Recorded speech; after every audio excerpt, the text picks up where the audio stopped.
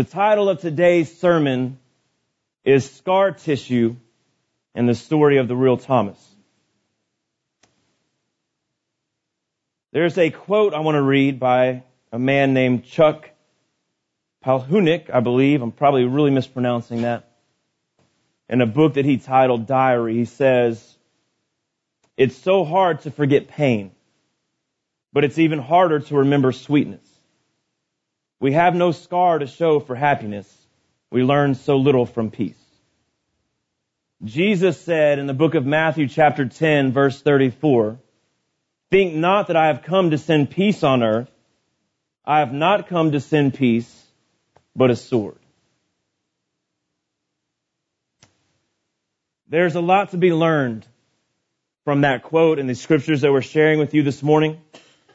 What the Spirit has for you.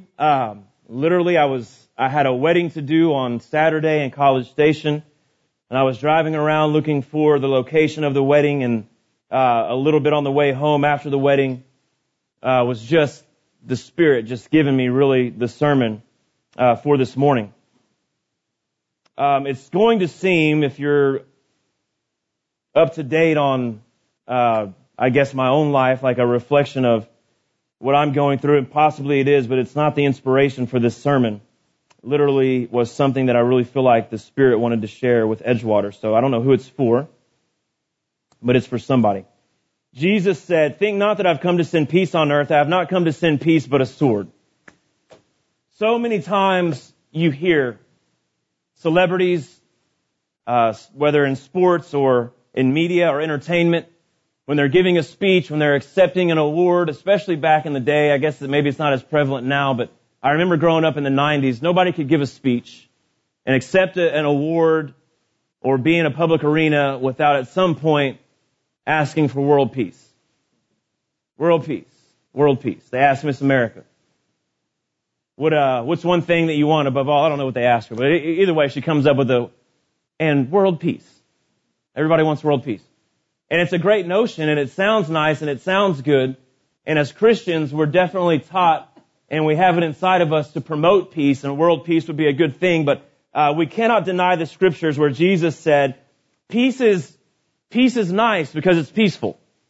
And I want you to have peace in your life. I want you to have joy unspeakable and full of glory.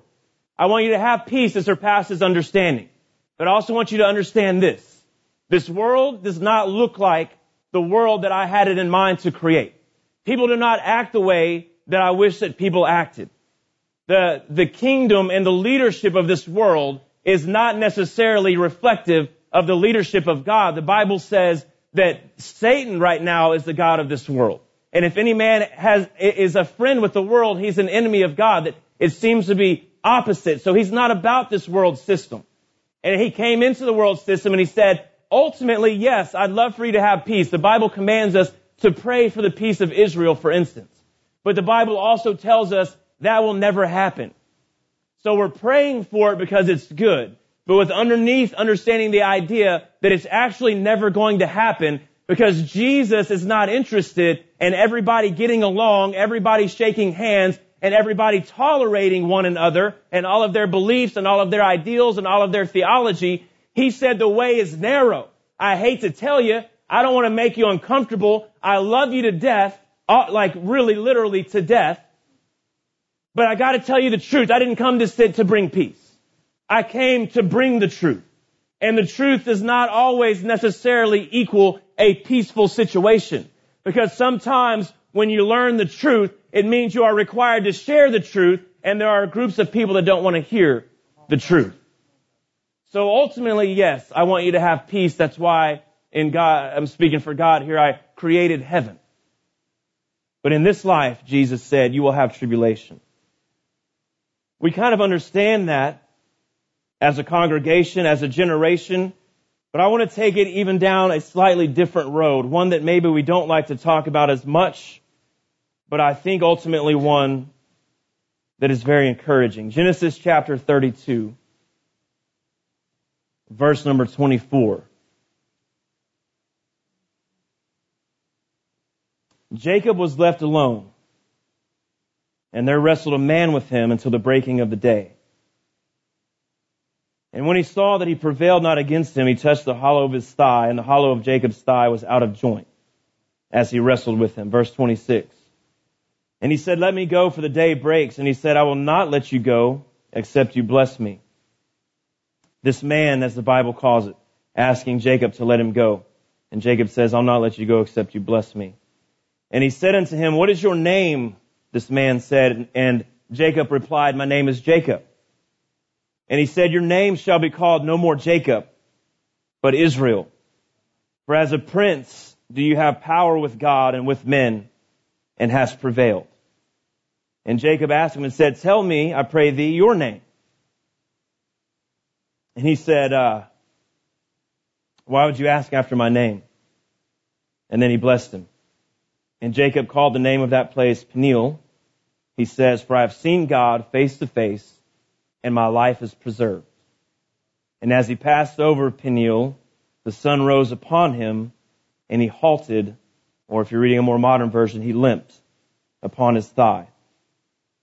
Therefore the children of Israel eat not of the sinew which shrank, which is upon the hollow of the thigh unto this day, because he touched the hollow of Jacob's thigh and the sinew that shrank. So the story begins that Jacob is wrestling with a man, but it ends with the idea that he was wrestling with God, which leaves you one character in the Old Testament that he was wrestling with, and that would be the angel of the Lord, which is understood to be true. There's a lot that goes into teaching about the angel of the Lord, and it's not the focus of today's sermon. So if you can't accept it without me giving you all the necessary scriptures and details, the angel of the Lord is a theophany of Jesus Christ in the Old Testament. Theophany means theos, meaning God. Phony is what it sounds like it means, except without the negative connotation, which means it's a carbon copy, if you will. You do know the Bible says that Jesus Christ was crucified for me and you before the foundations of the world. You do know that Jesus Christ was pre-existent before he was born out of the womb of Mary. We understand that, right? So in Genesis 32, you have one instance of the angel of the Lord, which is why when Jacob asks him after his name, it's not time for him to give his name. So he says, why are you asking after my name? I can't tell you my name. That name will be given a few thousand years from now. That name will be given to a couple in Israel named Joseph and Mary. I'm not giving you my name, but I'll take your name and I'll change it. So understanding what's going on in Genesis 32, I want to start back at the beginning. Jacob was left alone. Jacob was left alone. How many of you desire really in the depth of your heart and in the inward parts of your soul to gain a blessing from God? How many of you would love to be blessed? How many of you would love to be blessed with your calling? How many of you would love to be blessed with the design and the destiny for your life right now? How many of you would love to be able to receive from God exactly what it is He has for you to do? Do you understand there can be so many things going on in your life that don't make any sense? The people don't make sense. The buildings don't make sense. The places don't make sense. The circumstances don't make sense. In the middle of all that, if God can show up and secure in you exactly what it is you are called to do and give you a picture of the destiny of your life, and you can accept it, all of those things that don't make sense also don't matter. That's where Jacob's at. Step one, if you want to understand your calling and your destiny with God, Jacob was left alone. Step one. Everybody say prayer closet. Prayer closet. You need to get alone with God. And there wrestled a man with him until the breaking of day. Now we understand that man was not a man, but the angel of the Lord. So if we're talking about getting alone and we're talking about getting in our prayer closet, you've got to be real careful with where that prayer closet actually is.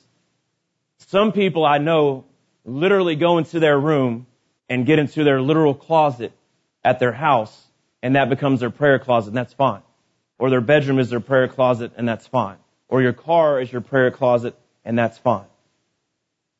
How do I help you with this? Where a person is every bit as important as who they are. If you're not in the proper place at the proper time, you cannot prosper in the proper manner and the proper way. Where you find yourself is very important. A story about a man who had a pond full of goldfish. Big goldfish, the ones you see at Chinese buffets. I don't think they eat them. That was maybe a bad example, but you understand what I'm talking about. One of those types of goldfish. And it jumps out of the pond and it lands on the concrete rock pathway that he's standing on. And I heard him tell this story. I'm not making this up. True story. Another preacher. And he said, he's a wealthy man. He's got these ponds in his backyard.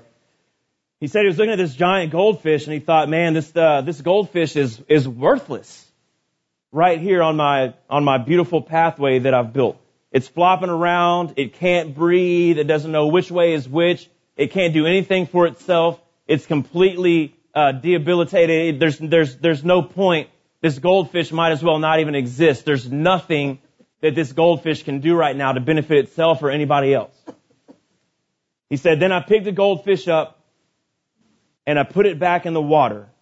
And as soon as it hit the water, its brilliance began to show. It took off and it swam better than he could. Better than he could ever hope to. It knew exactly where it was going. It knew exactly what it needed to do. What mattered, the difference was the place that it was in. The goldfish is the same goldfish no matter what. It has the same muscles. It has the same brain capacity. It has the same awareness. It wasn't really the goldfish. It was the placement of the goldfish. Without being in the proper place, the brilliance, the plan, the destiny of that fish could never be understood. I'm telling you that because when Jacob got alone, I really want to express to you this morning, how many of you are ready to go to the next level with God? Hallelujah! I'm trying to get you there this morning. I'm trying to get there myself, and I want to give you the secret to get to the next level with God. Blessings are not the transportation.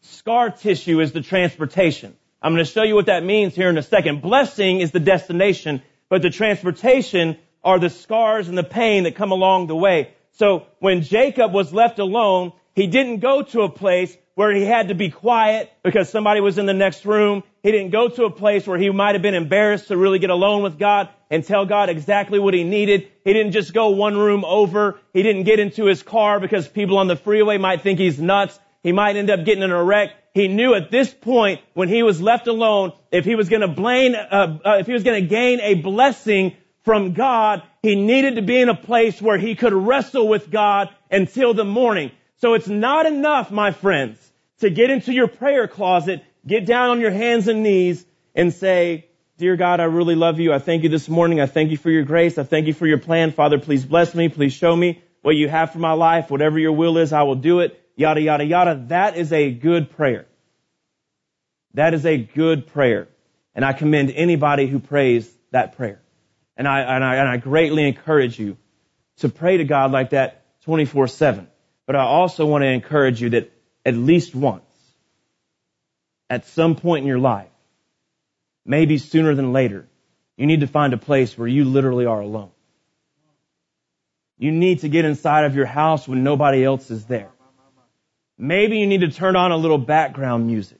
Maybe you should sit down and read the Word for a minute. I don't know what you need to do to get into the Spirit, but at some point, if you're really concerned with figuring out who you are and what the destiny is for your life, you've got to get in a place where you can pray and wrestle with God until the morning and never let go, because the Bible says the fervent, effectual prayer of a righteous man availeth much. The fervent, effectual prayer. Can I get an amen from somebody? The fervent, effectual prayer of a righteous man availeth much. What I did before was not a fervent prayer. What I'm doing now is a little bit. You got to get alone with God, and you got to beg God, and you got to plead with God. You got to ask Him to be reminded of the scar tissue on His hands and His feet and the price that was paid and your willingness to walk in that anointing. He says you can be baptized with the baptism that I'm baptized with, but I'm not sure if you're ready. You've got to find a place where you can get alone with God,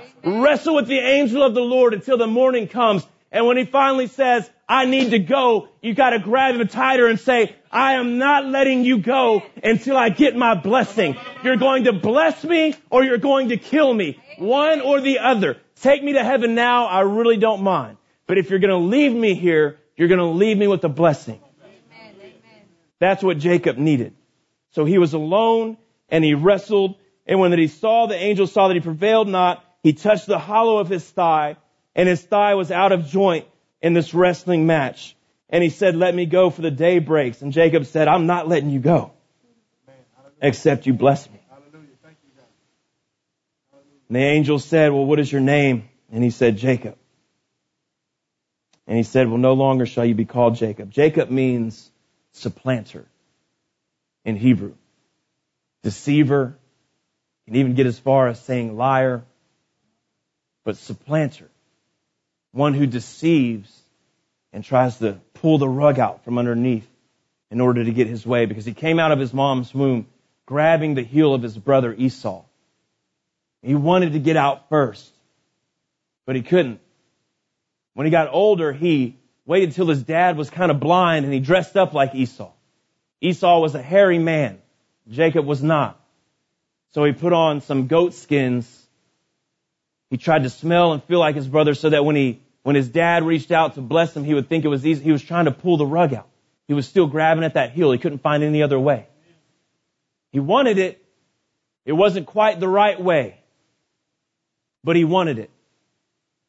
And for some reason, in this story and in so many other stories in the Bible, that seems to be what's important to God. What men want to say is important to God is that we do everything the right way. That we follow all the rules, that we follow all the commandments, that we be as righteous as we can, and at some point, as they say, holier than thou, and if we can do everything in the Bible exactly right, put one foot in front of the other, that the blessings of God will follow us all the days of our life. The unfortunate part is nobody can really do that. Some people have accepted that they can't do it. Some people won't accept that they can't do it. And we're all trying to find our way. And the eyes of the Lord are traveling to and fro throughout the earth. And God is really just looking for somebody that won't quit. He's looking for, there are 7 mighty men, all of which are doing something the right way and look the right way to some extent. But he's out in the back of the pasture, not worried about the 7 mighty men. He's looking for a little ruddy shepherd boy. He's looking for the David. Where's the one that you haven't even let into the room? Where is the one who nobody knows who his mom is? You'll catch that in Scripture if you read David's story. Where is the one that's not allowed to do what all the other ones? Where's the one that doesn't have an inheritance? Where's the one that everybody makes fun of and can't do anything right? Where is the one that will step out of place completely beyond his own authority like a complete idiot and say, I'll go down into that valley and talk to that giant? Where's that guy? That everybody else will go, are you kidding me? You're not even part of the army. Don't go talk to Saul. You have no right to talk to Saul. That's completely out of order. Where's the kid that'll run into the tent anyway and say, Saul, I'll go talk to him right now? He's not allowed to say that about the army of the living God. Where's the one that when Saul says, well, here, take my armor, he'll tell the king, I don't want your armor. I'm just going to go. Where's that kid? That's not the right attitude. That's not the right thing to do. That's not proper order. That's what God's looking for. Jacob was the supplanter. He wouldn't quit. He was always trying. He deceived people, and that's not right. But his heart somewhere in his heart. David did some bad things. He had a man killed. He committed adultery. He lied. But God said, he's a man after my own heart. He also repented. He also tried. He also dressed up in sackcloth and ashes. He also paid for his sin. But he was never willing to quit. Jacob said, I'm not going to let you go. I didn't let go of my brother's heel, and there was nothing he could do for me. I eventually ended up with his birthright, but I'm not letting you go. And he said, well, I'll tell you what, from this day forward, not only are you going to be that guy, but I'm also changing your name. No longer will you have to supplant people. No longer will you have to deceive people. Your name is now called Israel, for as a prince you have power with God and with men. And you have prevailed. How do you know if you've had a real experience with God? Jacob calls that place Peniel. If you back up and you read before in Jacob's story, the first time God appears to him and makes a promise to him is in a place called Bethel.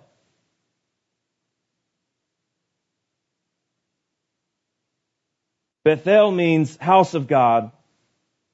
Peniel means turning to God. He doesn't really receive this promise until he turns. So how do you know that you've had an experience with God? How do you know that it's real? There's some people that you probably know. There's so many testimonies and stories out there. I'm one of them, actually. When I was growing up, all the way up until age 21, if you would have asked me, do I believe in God? I would have said, yeah. If you asked me if I believed in Jesus, I would have said, yeah. If you asked me, are you going to go to heaven when you die? I would have said, probably, maybe, I'm hoping. Can anybody really know? As I was doing everything that I wasn't supposed to be doing. And I had never read the Bible. I didn't even realize that at that point. I would have thought so. Because I went to church a few times. I went down to an altar once or twice. I prayed a prayer. And I thought probably I was saved. What I walked away with was nobody can really know. The best you can do is throw your hands up and say, Jesus, I believe in you. And you can carry Underwood it. You know, Jesus, take the wheel, and then just go do your own thing and hope for the best. Hope that the vehicle ends up where you want it to end up. I don't know. I didn't know any more than that. Then I had an experience right before I turned 21. I had an experience with God. In a 48-hour period, He delivered me of some things that there's no way I would have been able to set down on my own. In a 48-hour period, I was living with my sister. In a 48-hour period, she was freaked out beyond belief. She was on the phone with my parents. She didn't know what was going on. They didn't know what was going on. They thought maybe I joined a cult. They eventually came out to the church because they weren't sure, and they wanted to make sure. 6 months later, my sister got saved. A few months later, my parents were getting baptized. A few months later, other things were happening. By the end of a 6 or 7 month period, I literally had zero of the friends that I had before, and that wasn't by my own choice. My point, and what I'm trying to tell you, is that if you get alone with God, and you wrestle with God, and God has really touched you, and God has really set you on that path, and you spend enough time with Him to begin to step into your own destiny, the way that you'll know that you actually did that and that actually happened is you're going to walk a little differently from that point on than you did before you met God. So Jacob walked in like this. He wrestled with God. He got his destiny with God. He got blessed from God, and he walked away like this. Little limp in the hip. Touched his hip. The sinew shrank. The gangster limp. G limp. And the Bible says the rest of the days of his life, he never walked the same. He never walked the same. So if Cody has an experience with God, and 2 weeks later his friends can't tell, he might want to question that experience that he had with God. I'm using him as an example because he obviously is walking a lot differently. And it wasn't just 2 weeks ago, I'm just saying. He's walking a lot differently than he did before we met him. Before he came and accepted the Lord. I can point out all kinds of people in this room. If you wrestle with God, if you have an experience with God, now I want you to understand this as well. You might be on this path. You might be walking that Christian walk, but you might not be limping with the limp that God is going to give you before it's all said and done. Your limp can increase. Your walk can change as you're walking. So although you might have really been saved, although you might really be walking with God, you might still want to take the opportunity to get alone with God and figure out beyond salvation, O Lord, what have you called me to do? Let Him touch your thigh and see what happens. You walk away with a limp. Throughout the Bible, God uses what we call anthropomorphic terms to try to explain to us things that He can't explain to us any other way. What we mean by anthropomorphic terms is God will use an example of something that you know and understand to teach you about something that you could otherwise no way truly know or understand. But in an anthropomorphic metaphor or term, it doesn't mean that what is being said is actually happening verbatim. For instance, if the Bible says, and God's hand was upon Jeremiah all the days of his life, it does not mean that as Jeremiah walks around, God's hand is on his shoulder everywhere that he goes.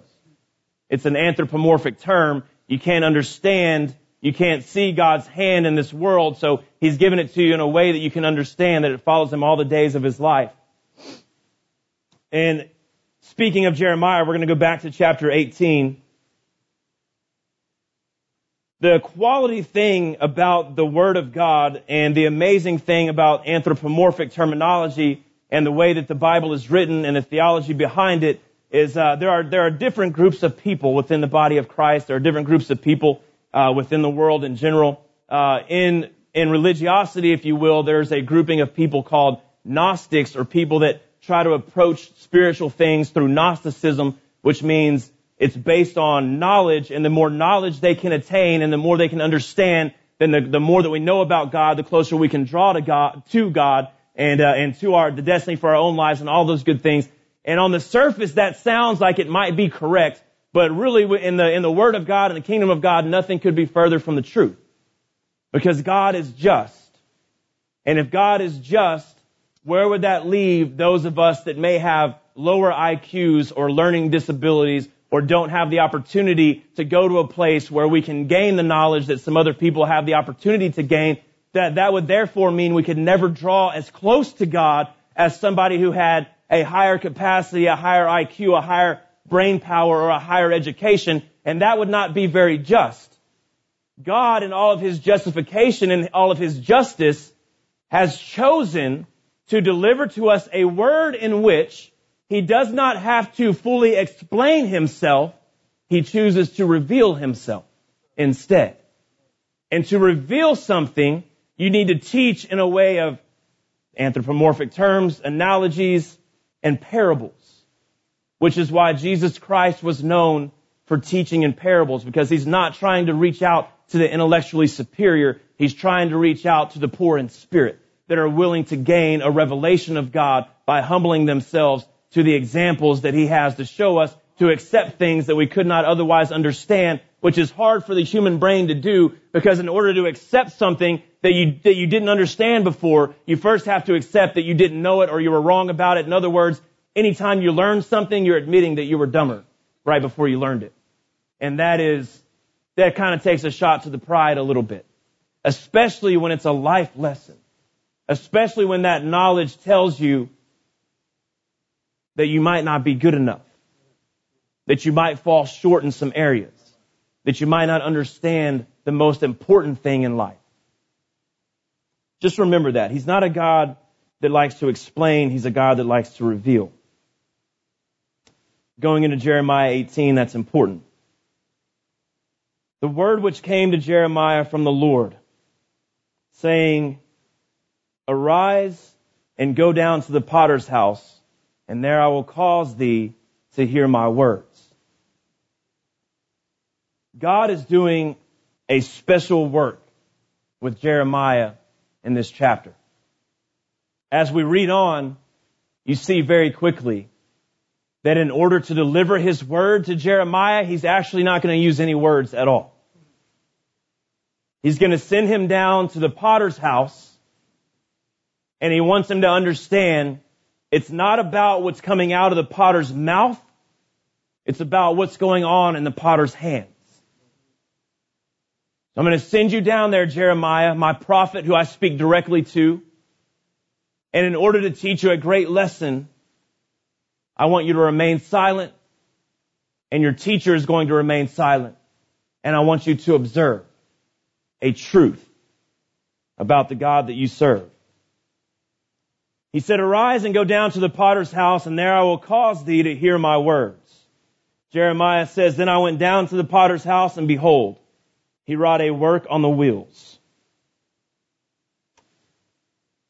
The vessel that he made of clay," I want to stop right there and point this out. The Bible tells us, you and I, in the New Testament, that we are that vessel. That we are made of clay. It says, "Who are you to turn around and ask the potter, why have you made me thus?" You are a vessel made for His glory. Amen? Everybody say, I am a vessel. If you are a vessel, that means that once upon a time, even right now, you were placed upon the wheel of a potter. What happens when Jeremiah goes down to the potter's house is he sees him take a lump of clay. Everybody say Adam. He sees him take a lump of clay and he places it, a wet, moist, unshapen lump of clay that has no value, kind of like that goldfish on the rock, and he places it on the wheel and he begins to spin it. the first thing that you need to understand is the moment that you decide that you're going to give your life completely over to God, that you're going to stop being the master of your own destiny, He places you upon a wheel and things begin to spin out of control. Or at least it feels like it's out of control. But He's shaping you. He's molding you. Things are going around and around and around and you have no control. But in all actuality, because God is in control, you're not spinning out of control, you're spinning in control. But at the same time, you're spinning.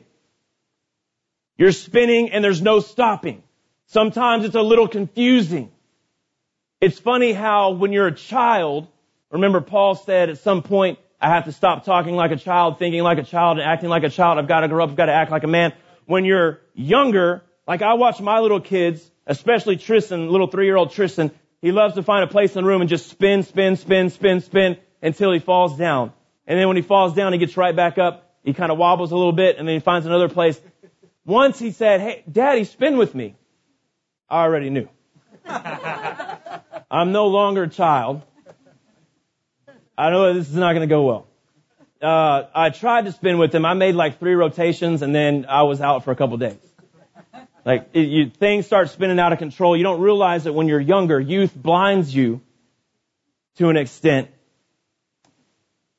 to these sorts of things. But as you get older, you start realizing really quickly the timing, the rotation, the speed in which this wheel is going around. When you're a kid, it takes forever to get to the next birthday. When you're an adult, you're like, it's my birthday again? Already? You stop celebrating birthdays, you just start having them. There's a time when it's your birthday, somebody goes out and buys the number of candles to put on the cake. We're all at a point now where those candles have turned into numbers because you can't buy that many candles, so they just started making the candle into like a 3 and a 4 and a 5. And it comes around, it's not exciting. And it seems like it's not that anything is spinning faster, but it's that you're more aware. And now that you're more aware, I want to share this scripture with you in Jeremiah 18. Remember, it's an anthropomorphic scripture. God is using something we can understand to tell us something that we cannot understand. When I went down to the potter's house, he wrought a work upon the wheel. And the vessel that he made of clay was marred in the hand of the potter. There's 2 ways to take this. And it's very, very important. Everybody say, I am a vessel. Can I tell you something, a secret about God? That I thought I knew, and I'm starting to know a whole lot better, and starting to accept a whole lot better. And actually it's turning in from something that I knew to something that I need. And you need to know what I feel like I'm beginning to know that I need. Which is God is irrevocably, ultimately, without a shadow of a doubt, in control. The wheel that you are on is out of control. But God is in control. Now we cannot understand when we read the Word of God how He could possibly do or allow some of the things that He can do or allow.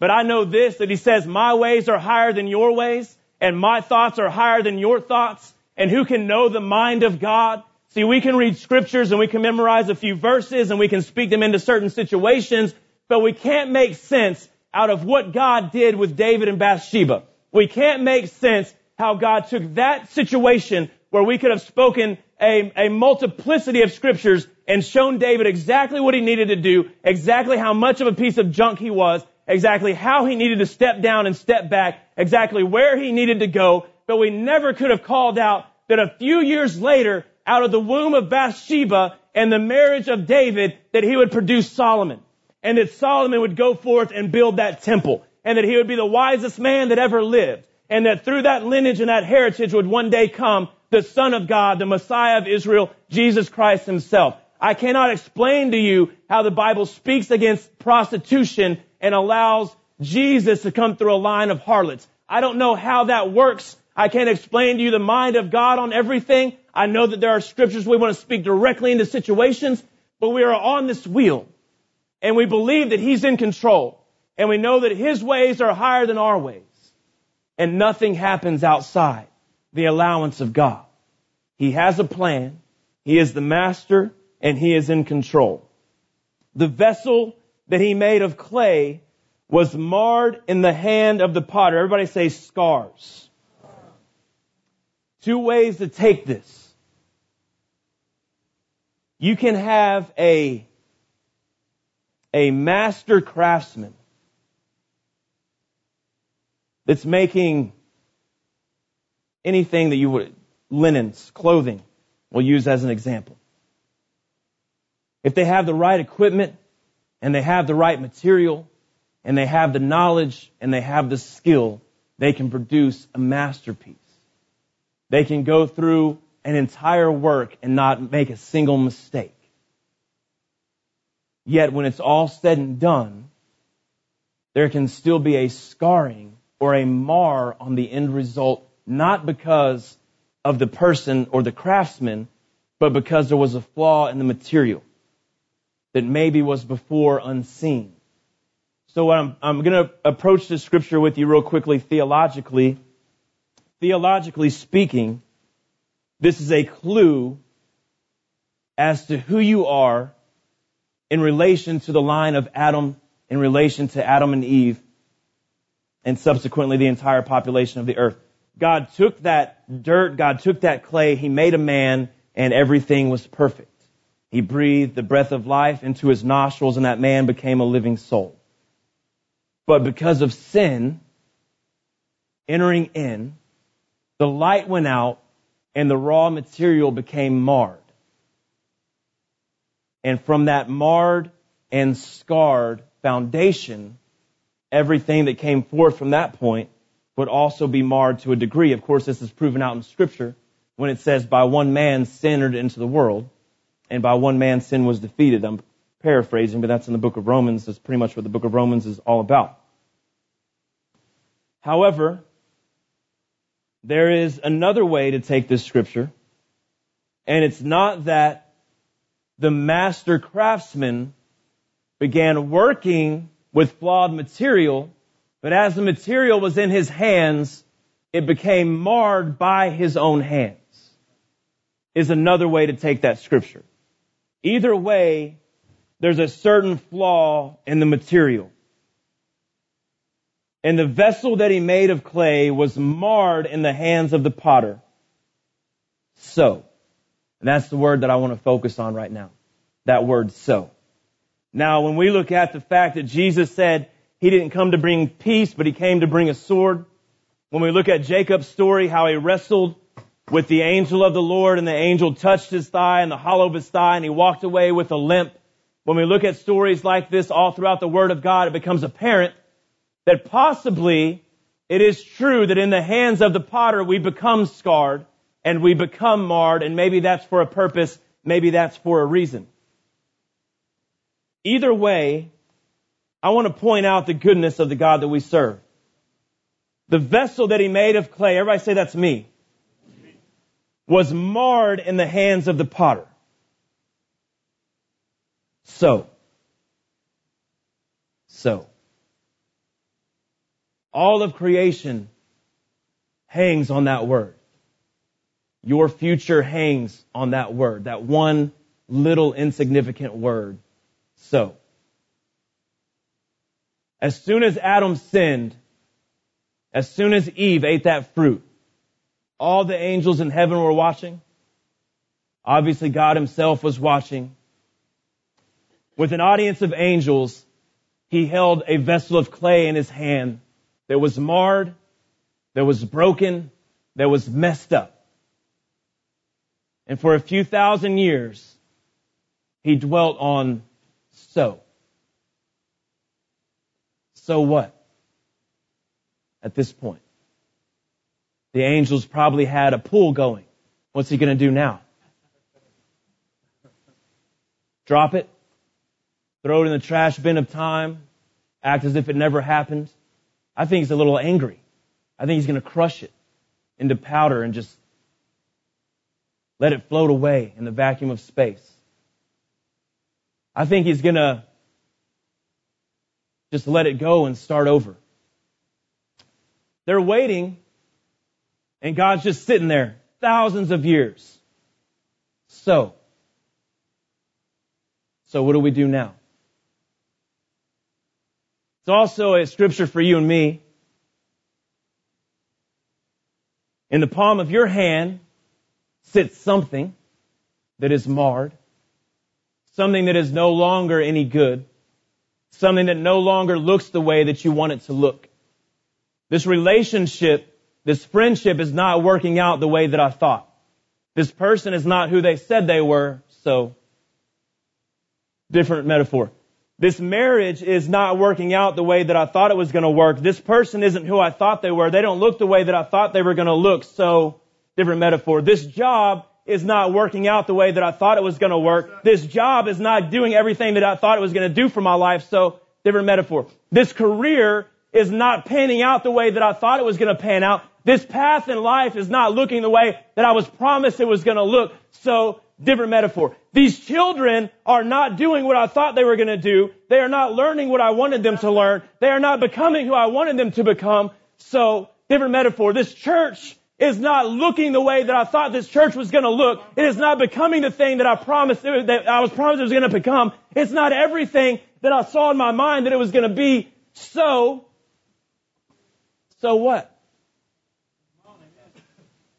So what? What did he do? He made it again. He made it again. This actually is very confusing. I can understand how a craftsman can take a fresh piece of clay that's a little messed up, put it on the wheel, clean it up, and make something out of it, make something great out of it. I can understand how somebody could do that, but it takes a true master to take a vessel that's already almost complete, that is complete enough that you can see the marring and the scarring, that has hardened to a point where it's almost usable, but it doesn't look right. It takes a master to continue to work on that piece of pottery, that piece of clay, and make it again. Here's the thing. He said, I made it again. What is it? It is the marred piece of clay. Everybody say, that's me. Everybody say, God is not done. He's not done with you. He's not done with you yet. He's not done with you right now. You are marred in His hands. The important part is that you are in His hands. I know the scarring doesn't feel good. I know the marring doesn't look nice. I know some of His tools are abrasive. I know some of His ways are uncomfortable, but you're in His hands. He's not letting you off that wheel. You will be marred, but you will be better. He is not done with you yet. Amen. Here's where it gets confusing. He made it again another. What does that even mean?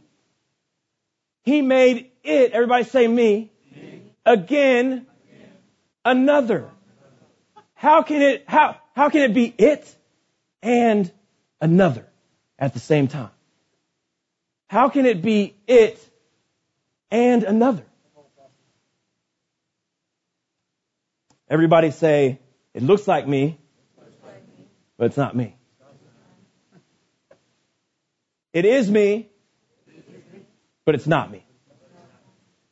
How can it be it and another?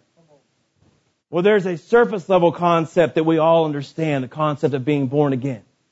And if I was preaching to you about salvation and things of that nature, that's where we take it.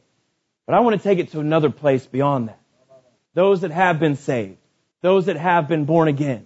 The Bible says when you're born again of the Spirit. It doesn't actually change your fleshly appearance. You are still who you were before, but in the Spirit you've been born again and you're a different person. But there is still that human nature that hangs on to a certain point. And even though you're a born again child of God, you're going to walk into some dark places. You're going to trip over some things that you didn't see. You're going to run into people that don't treat you right. You're going to end up marred and you're going to end up scarred. And at some point you're going to want to quit because that wheel that's spinning in control is going to feel like it's out of control. The scars that you are starting to gain are not the scars that you foresaw in your own future. You don't like the placement. You don't like the timing. It doesn't feel right. But I can promise you this. If you do not quit, if you do not step back, if you do not step down, the potter is still there. The wheel seems like it's out of control, but his hands are right there. He is going to make you again another. You're going to walk in the back door one day and we're going to say, that's Neil, but that's not Neil. I mean, it looks like Neil. I know that it's Neil, but Neil is different. God has done something different with Neil. Well, these aren't the people that Neil was with before, but it's still Neil, and God is still doing a work. I believe he said, my giftings, Neil, my callings, Neil, are without repentance.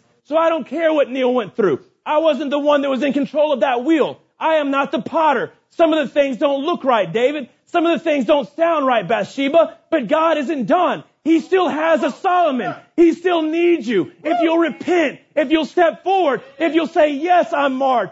Yes, I'm scarred. Yes, I'm imperfect. And I'm not trying to get you to justify that, but I was marred in the hands of the potter. And he is making me again another. Why would he do that?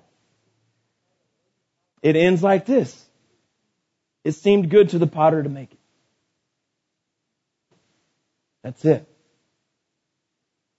You are not God. I am not God.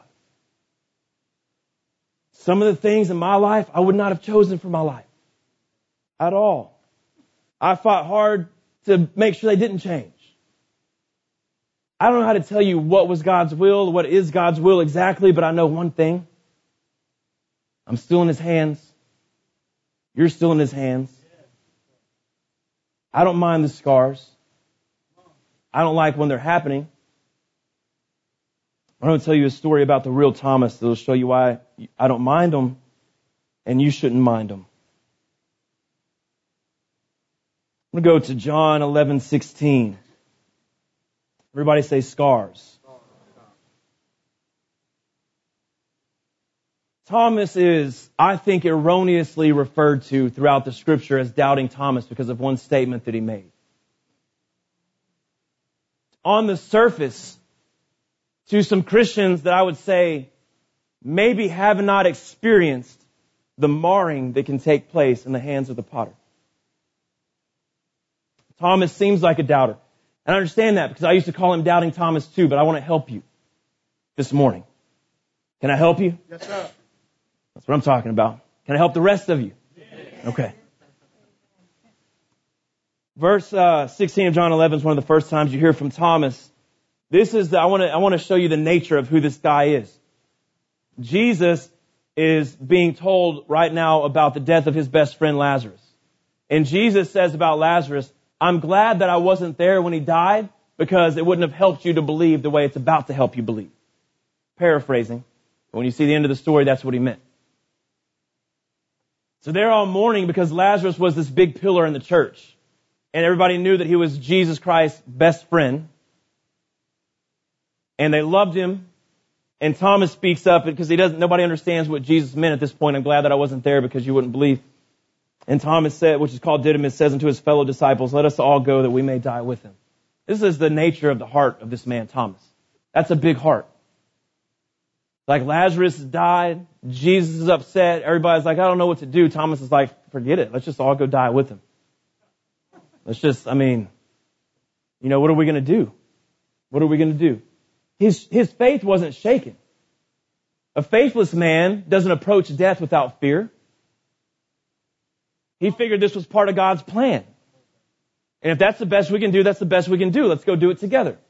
He's the only one that said that. John chapter 14, verse 5. Jesus is trying to explain to his disciples that where he goes, he'll certainly come again. He goes to prepare a place for them. He'll come back and retrieve them.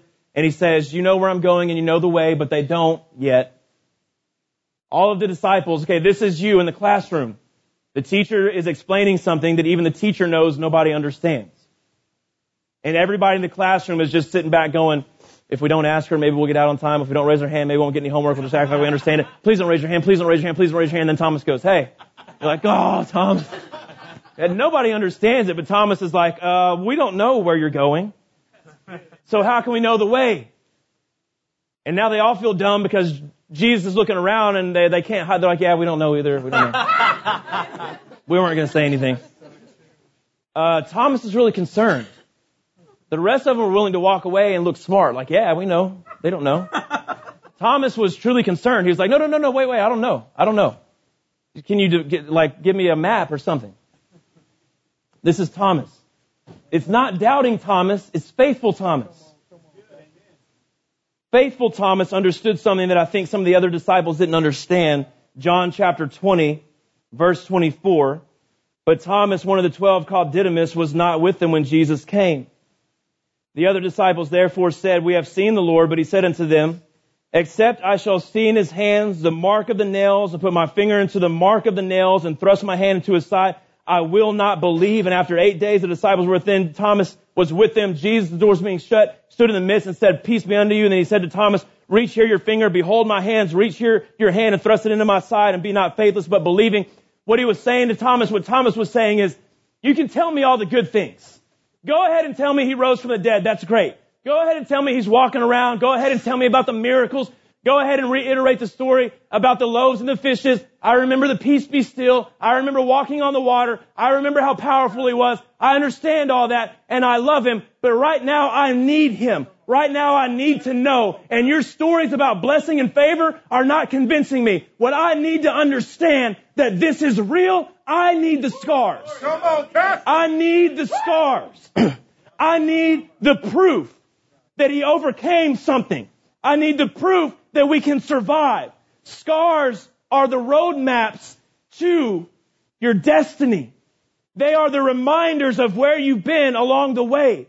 They are the transportation to that place. All the blessings in the world sometimes can be forgotten. You can rationalize how God blessed you. Maybe you went and scratched off a lottery ticket and you won $15,000 and you went, God is good. And then a few months later, your life looks like junk and you've relegated that story to pure luck. Well, I just scratched off the ticket and at first it was God. Now it's not. And you can't prove it. There's no residue.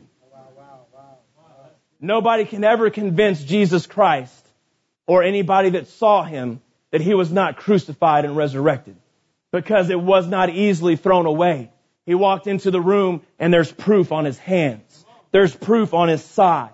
There's proof on his feet. Scars cannot be overlooked. Scars are evidence that something has been overcome, but they will never be overlooked. We learn so little from peace. It is said it's easy to forget sweetness. We have no scars for happiness, but we learn so little. So while you're on that wheel, while you're spinning in control, while he's got his tools on you and you feel the nicks and you feel the scratches and you're starting to bruise, you got to remember he's making you into what he has called you to be, and he will never let you forget. He wants you to look in the mirror and remember who you are and where you came from. Happiness is fleeting. Sweetness is for a moment. Scars are forever. We're going to end with this verse here, in the worship team, and go ahead and come up in Romans chapter 5, verse 14. Go with me on this one. This one stretches just a tad. Romans 5:14 says, nevertheless, death reigned from Adam to Moses, even over them that had not sinned, after the similitude of Adam's transgression, who is the figure, everybody say figure, of him that was to come. Here's something very interesting. In John 20:25, where it says, except I shall see, Thomas says, except I shall see in his hands the print or the mark or the scar of the nails. That word is the same Greek word in chapter 5, verse 14 of Romans, where you just said figure. Over them that had not sinned after the similitude of Adam's transgression, who is the figure of him that was to come. That word figure is the same word as scar. What does that mean to you and to me? Let me try to explain this. I've only ever explained this to myself in my head, so I don't know how it's going to sound. Might not make any sense. God was working with perfect material, but that material was flawed from the beginning. It was flawed with something called choice, and that choice ended in sin, and that sin resulted in a marring, and that marring was a scarring that was reflective, it says here in Romans chapter 5, verse 14, of him that was to come. of him that was to come. When something is marred, it means that it's broken to a degree. It means that it's imperfect. There's a gap to be bridged between us and heaven. That's where we want to end up for eternity, is living with him in heaven. Yes? That gap is the gap that exists between perfection and imperfection. We know that the Bible says that heaven is a perfect place. So how is it that imperfect people are allowed in? If an imperfect person ever once was allowed into a perfect place, it would cease to be perfect. That imperfection would spread rather quickly. So how do we bridge that gap? God looked down on the earth, sitting on his throne of heaven for a few thousand years with marred clay in his hand and that word "so" that we talked about. So what am I going to do? Well, these people are broken. These people are scarred. They can't come in. I have one choice. Well, two choices. One choice if I'm not going to quit. Because of their marring, because of their scarring, there's no way I can possibly let them into my presence. It won't work. And heaven will become imperfect. I've given them just about everything that I have to give. I gave them this planet. I created a paradise called Eden. I gave them the trees for shade, the mountains for landscape, the rivers for water, every herb of the field, meat for food. I gave them companionship, a man and a woman. I gave them dominion. I gave them the fish of the sea, the birds of the air. I gave them all of these amazing things that I created out of nothing, and I gave it all to them. Now they're marred. And all I really wanted was to live with them and for them to live with me. But now we can't live with each other because what fellowship has light with darkness, perfection with imperfection, if you will. So what's my one choice? God says I have one more thing. Just one more thing that I haven't given them. And this is it. If this doesn't work, it's all over. Marred in the hands of the potter. So he decides, as the angels watch with bated breath, I'm going to give them myself. I'm going to wrap myself in flesh. Reflective of their marred nature, but not marred. See, John chapter 3, verse 16 says that God so loved the world that he gave his only begotten Son, that whosoever should believe in him should not die, but have everlasting life. But progressively through the Bible, you can go to 1 John 3:16, and you can go to 1 Timothy 3:16, and what you end up reading is that God so loved the world that he gave his own life. As you progress in knowledge and understanding the Godhead and what it truly is. God wrapped himself in flesh, and he came down, and he was unmarked with sin. Jesus Christ was the model of perfection. On the potter's wheel, he was not marred. He was a perfect piece of pottery. But in order to redeem those that had been marred, he decided to partake in the marring. So where he didn't deserve it, and without any sin on his resume, he took the ultimate scarring to his hands, to his feet, to his back, to his side, to his front, to his face. And Isaiah tells us that by his stripes, everybody say scars, we are healed. It's not by his perfection. It's not by his miracles, God bless him and thank him for it. It's not by the blessings that he pours out from heaven, God bless him and thank him for it. It's not by the multitude of positive things that we can say about the scriptures. None of that results in our healing. It is the scars. It is the stripes on his back. We get to enter into heaven because he who knew no sin became sin for us. He that was never going to be cursed was hung on a tree and became a cursing so that we could gain the blessing. There was a gap that was bridged, and I'm trying to tell you this morning, stand to your feet, that gap was not bridged with a well-paved road. That gap was bridged with a bloody scar, and you should thank God for it each and every day. Amen. And when your husband walks into your presence and he's messed up and he's marred and he's got a scar from his actions, I hope you can take a minute to see the reflection of Jesus Christ in that. Amen. Marred in the hands of the potter. And when your wife walks into the bedroom and she's crying and she's scarred and she's marred, be it by her own hand or somebody else's, I hope for a moment before you try to fix that problem, you can see the reflection of Jesus Christ in that marring. Because you're on the wheel, she's on the wheel, your friends are on the wheel, your family is on the wheel, I'm on the wheel, your church is on the wheel. Don't turn and run when things start to get marred. Stand and believe. Because they're marred in the hands of the potter. If you don't know how else to handle it, just remember that marring, that scarring, is reflective of the fact that we are in His hands. And let that be enough.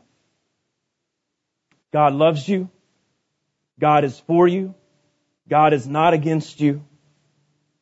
And He will never let you have peace absent from the truth, absent from salvation, whatever it takes. He wants you with Him in the end. When you get to heaven, you can forget this sermon. You won't need scars anymore. But between now and then, reflect on that. And reflect on the God that loves you. Amen?